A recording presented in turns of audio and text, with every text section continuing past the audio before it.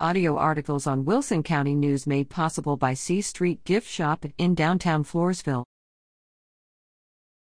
Jaguars fall to Arabians. The Floresville High School Jaguar basketball team completed the district season in second place, earning them a spot in the playoffs. Scores for February 7th, Floresville fell to Devine, 33-45.